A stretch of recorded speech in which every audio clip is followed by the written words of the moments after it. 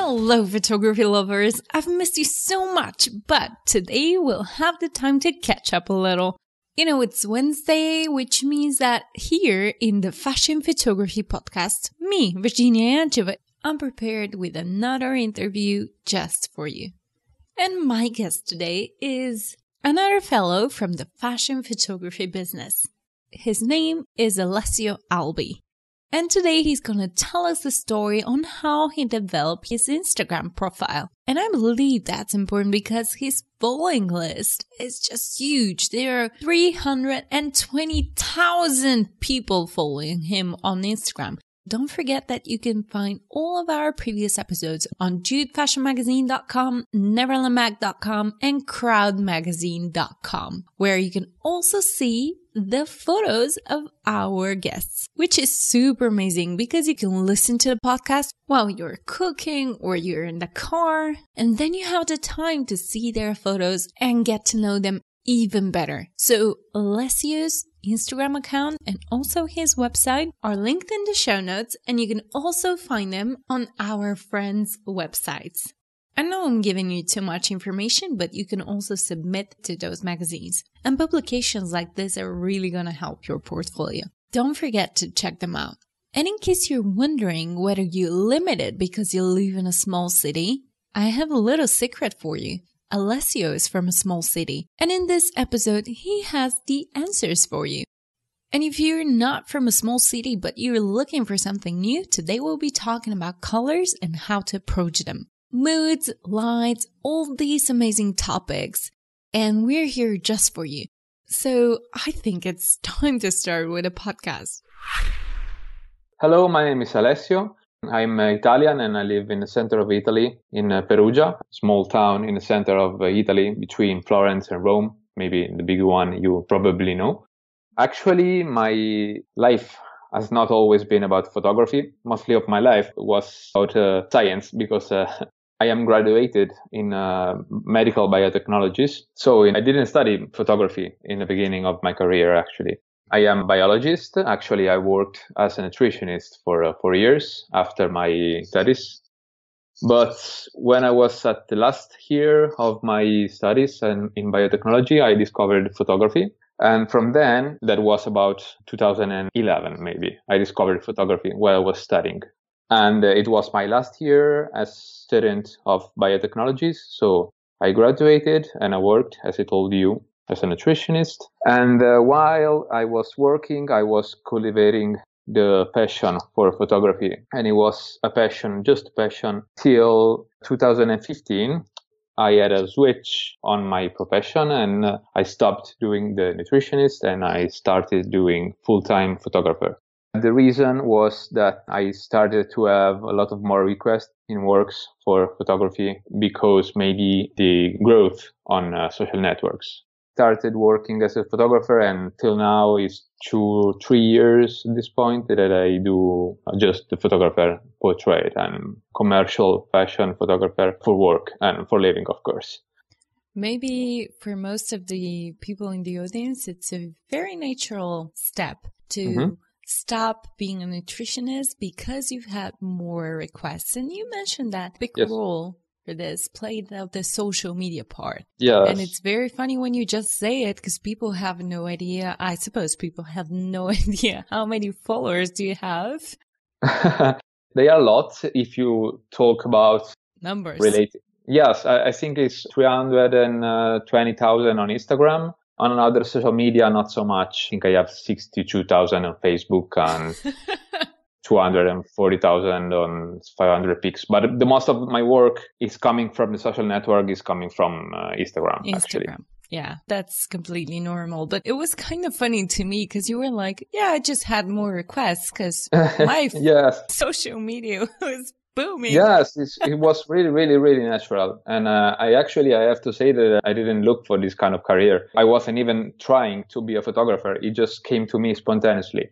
In the beginning, I was even scared about this because photography was a big, big part of my life as a passion and as something that was making me feel better. So I thought maybe I will start to do it as a job. I will totally lose the passion and it will totally collapse on me. But luckily, till now, this hasn't happened, and I think it will not happen. You know what? I usually wait a little to jump to the social media part, but with you, it's inevitable. So, so tell me about your growth. And was it before or after the change of the algorithms, and how it is for you right now? So my growth, I think the change of the algorithm was in June last year. I think it was around the half of 2017, if I'm not wrong. I don't think you're wrong. Mm-hmm. And at the point, I was seeing around 200,000. So it affected my speed of growth, but it didn't affect the rest of stuff I brought from social networks. For example, the ability to stay in touch with clients, to contact clients, to expose myself to a bigger audience than the one I will definitely reach here. Because as I told you, first of all, I don't live in a big city. And second of all, I am new to the market. So I didn't have an established client base. I didn't have an established even fan base for the social networks. So it was really, really hard without them. I'm pretty sure that they affected a lot of my photography in terms of reach. And the algorithm changed, as I told you, a bit the speed of growth of numbers. But to me, it wasn't that important, actually. Maybe it's important if you look just at the numbers on the likes on the photos or something like that, because as you know, the algorithm has done just detriment to people that want to grow their audience, because not everyone that follows you see what you post. Yeah. For me, it wasn't that important as an impact it has. I thought that in the beginning it would have been a little worse. That it actually was. It didn't affect me a lot. Awesome. Do you have some specific strategy? Do you want to share it with us? My line in what I post in the social has always been pretty linear. I mean, I post just the photos that I actually think I am a little proud of, for example. I mean, I post my works. I'm not the kind of blogger, for example, that posts his daily life, his daily routine. I'm not this kind of guy. I am pretty introverted guy if you talk about these things. So I don't even think that people would be interested in seeing what I do with my days and with my maybe eating. I don't think anyone will be interested. So I prefer to stick to my photography and just post that, because I realized that people likes my photography for what it is. I don't think they are interested in the character around me. I'm not even interested in myself, as I told you, in describing that. So my strategy will be the more coherent possible to myself and to my audience. I don't want to, for example, break the continuity of my feed, inserting, as I told you, a selfie of me doing stuff, because I think I would ruin it. This has always helped me keeping my fan base loyal and growing, not super fast, but still growing without going down. Oh, you're very interesting to me because, yeah, you say you're an introvert, and at the same time, you are exposing only the photos that you love the most, and you have about 2,000 posts, which is incredible. Yeah, but if you go back, I think I will delete a lot of pictures if I go back. Okay. Because I don't, because I think it's really important even to show to the others and to yourself your personal growth, so they can see where you were coming from and where you have arrived and where you're going. This is something that is very, very useful to me, but also useful to people that sometimes maybe ask, how did you do these kind of beautiful pictures? And I told them, go back and see the first ones. They are pretty different. They are not on the same level, I think, in terms of quality. Maybe you will like something more in terms of content, but I think in terms of quality, I had a big, big growth in the last 2 years respect to my whole work. So I prefer to leave it there to see where I am going. And that's really important to me. I think that the personal growth and the growth in quality of the work I'm doing is really one of my most important goals to follow. The other thing that I'm very interested in is that you are from a very small city. And at the same time, you're not going with all those so often excuses. I'm from a small city. I'll never succeed. Yeah. Which is very interesting to me. Tell me about the beginning. Have you ever had a thought like this? Not at all. In the beginning, not at all. When I started, maybe for the first 3 years, as I told you before, I would have never thought about doing this as a job, leave alone the fact that someone would have called me to interview me for my photography. Tell me, if you had this burden that you were from a small city. No. No, never. No. No, never. So the sky's the limit. Yes, with the current market and the current organization of social medias. The fact that I live in a small city and the fact that I live in a big city is pretty much the same because my audience is the same. I'm not working on a specific market of a town, on a specific market of a part of my country. I am trying to expose my work to the most people around the globe. So if I'm here or if I'm in New York, it doesn't change it so much. I mean, it will definitely change. I think it will definitely increase my reach if I go in a bigger city because of opportunities. I don't feel myself so limited in what I do from here and where I will do maybe in another city. That's even an option that I will move to another city, but it's not so important for what I'm doing now. So for everyone who is using these type of excuses, you have no right to use them anymore. I think it depends in what kind of stuff are you doing and what is your goal, what is the kind of field of work you want to reach. To me like this, but I am pretty sure that someone will find it differently. For example, if someone will stick to fashion photography as main job, I think it will be very limiting here because we don't have many agencies. We don't have fashion shows. We don't have the fashion weeks. So that will be a little bit harder, even possible because you will just grab a train or a plane and go to the place if you want to move a lot. But in the long time, for example, if you want to build a family in the meantime, it's really, really complicated. And I would suggest in that case to be in a bigger city. Mm-hmm. But again, we can move around, so it's not the worst thing. Yes, definitely. And you said that people are not very interested in you and what you do, but that's not really the truth. Everyone listening to this podcast knows that I'm very interested in food. And you're a nutritionist, so I'm very interested what you eat. And is there something specific that you would say? Because every profession has different challenges. And we as photographers, sometimes we can be on the job all day and some of us even forget to eat. So as an ex-nutritionist, ask as much as you can be, since that's your education. Do you have any specific advices for the photographers out there on what they should eat, what they should do? In terms of eating, that's hard. But super interesting. I wasn't able to ask all of my previous guests about that. I get it, it's new. That's pretty hard because the main problem for this kind of works is that you don't have usually a specific routine to follow in your days. And sometimes you're moving a lot. You're traveling, you're flying, you're shooting all day, you're shooting at night.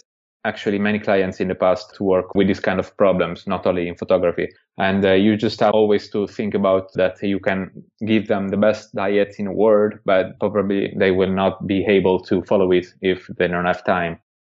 So that's hard. You just have to be sure they don't eat always the bad aliments that are pretty easy to reach, like industrial food or fast foods, even a lot of pasta, pizza, panini that are usually very, very common in Italian cuisine. Oh my God, that was right in my heart. I love it as well, but it can be detrimental for your health if you eat that once as a main part of your diet. I will suggest, of course, to eat more vegetables and fruits, lean proteins and good fats. For example, olive oil, that is very, very common and a big part of our diet in Italy. I understand that it's not always possible, actually. In my strategies, I was trying to create compromises between doable and good. It will take a bit of time to realize that it's doable, but it's hard. If I can suggest something, just bring some fruit to your shootings and eat fruit while you shoot. Much better than everything you will find in a fast food or a easy to reach place to eat. Mm-hmm. Awesome. Thank you. Though, it seems like you all the Italian people, all this pasta, all this pizza. Yeah. It's like you're eating fruits all the time. They're just not sticking to it. I don't know how you do that. It's pretty strong here, the culture of pasta and pizza. I had always to work against it. Not because it's bad in absolute way, but how people tend to eat it here many times tends to be too much. So it's really hard to approach it. I mean, if I went to another country, maybe that would have not been the main problem. I think I should be very happy that I wasn't born in Italy, because otherwise I would have been so heavy. You have no idea. Okay, but let's go back to photography because people are going to hate me. Because your education was in another field, how did you found all your knowledge about photography? because I am a very curious guy. I started to look around the web for everything I could find in the beginning about tutorials for shooting, for post-production, for the thing that usually are the first a newbie in the field look for. Then I started to go around, for example, exhibitions and know photographers that are pretty much in the field, and sticking with them and sticking with each other, we started to grow ourselves as a photographer, but not only talking about photography itself, because I think that it's really important that the photographer doesn't have to have just a strong culture in photography itself, but it has to be more wide culture and knowledge to be a good photographer, in my opinion. If I have to give suggestion to someone on how to grow as a photographer, yes, of course, I will suggest you to study a lot of books, a lot of stuff on the internet, a lot of seminars, workshops regarding photography itself. But I will mainly suggest to start looking, for example, at movies from good authors, start looking at exhibitions in terms of, for example, painting, drawing, start to be interested in all fields of culture. I can say human culture, but I can even say, for example, science, not because of the direct connection with visual arts, mostly because of the method that science gives you, approaching things, approaching problems, and how to try to resolve them. That's really, really important, and that helped me a lot. I love that advice. It's very practical, in fact.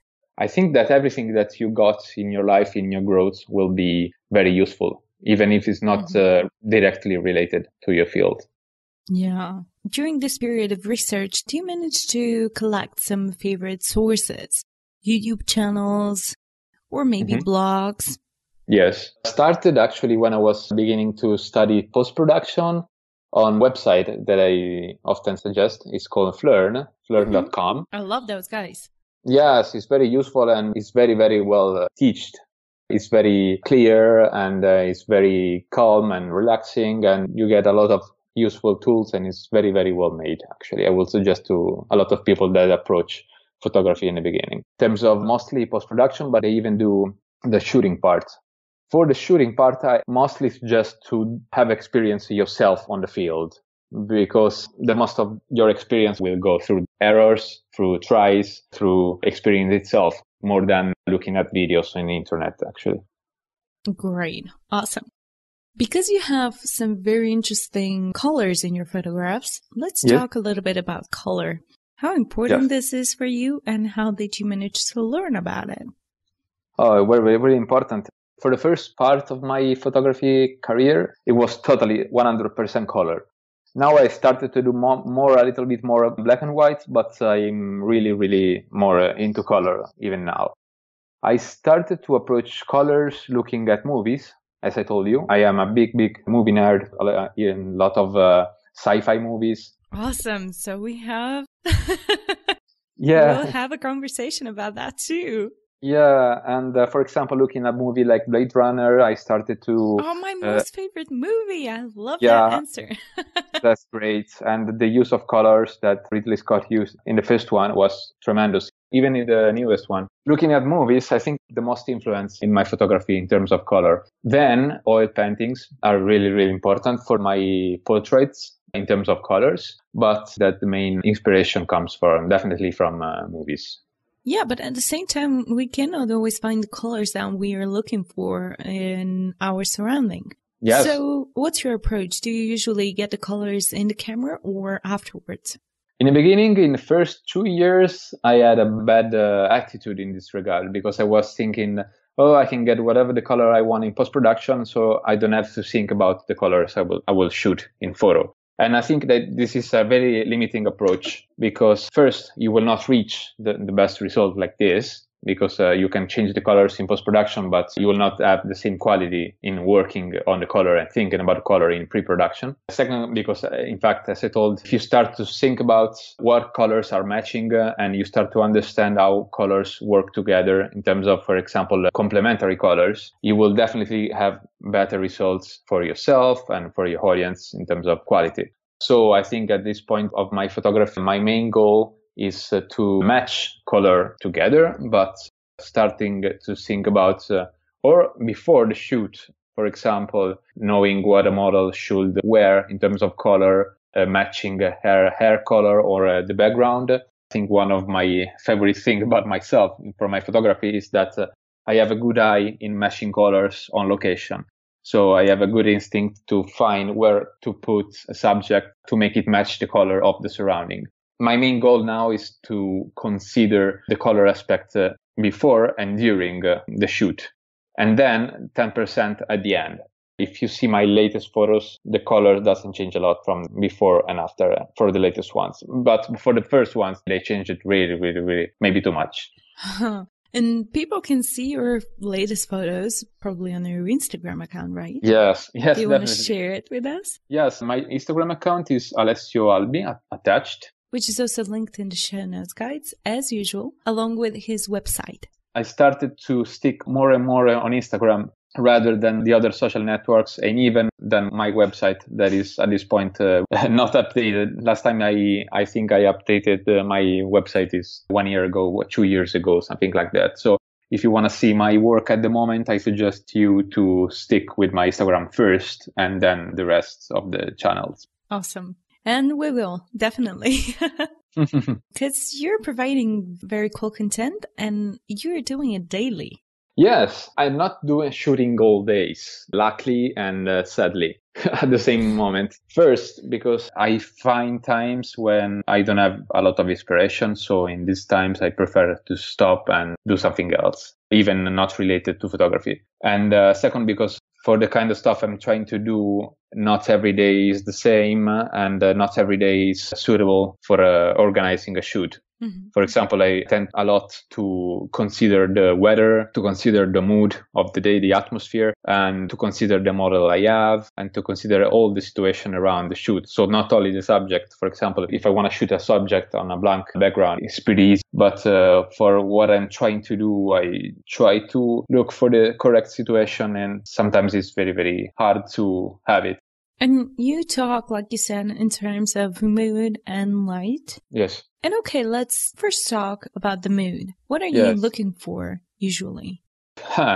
It's really hard to describe it and to talk about where I'm trying to go. Actually, I was very instinctive on this from my beginnings. Maybe because I started to do photography as a kind of escape method from my depression at the time. When I was 26-year-old, 27-year-old, now I'm 31. So the mood was coming out pretty easy and by itself. I was not trying to look at the mood itself. It was coming out from my photos. And then I realized looking back what I was maybe trying to say through my photos. So at this point, I don't think I have the same problems, but I got the same kind of taste. So I maintained the taste and the method to achieve it. So the atmosphere, for example, for a portrait on location to me is really, really important. And to achieve it, I have to look, for example, for the exact hour of the day, for example, at dusk or at sunset, or even at midday for a strong sunlight.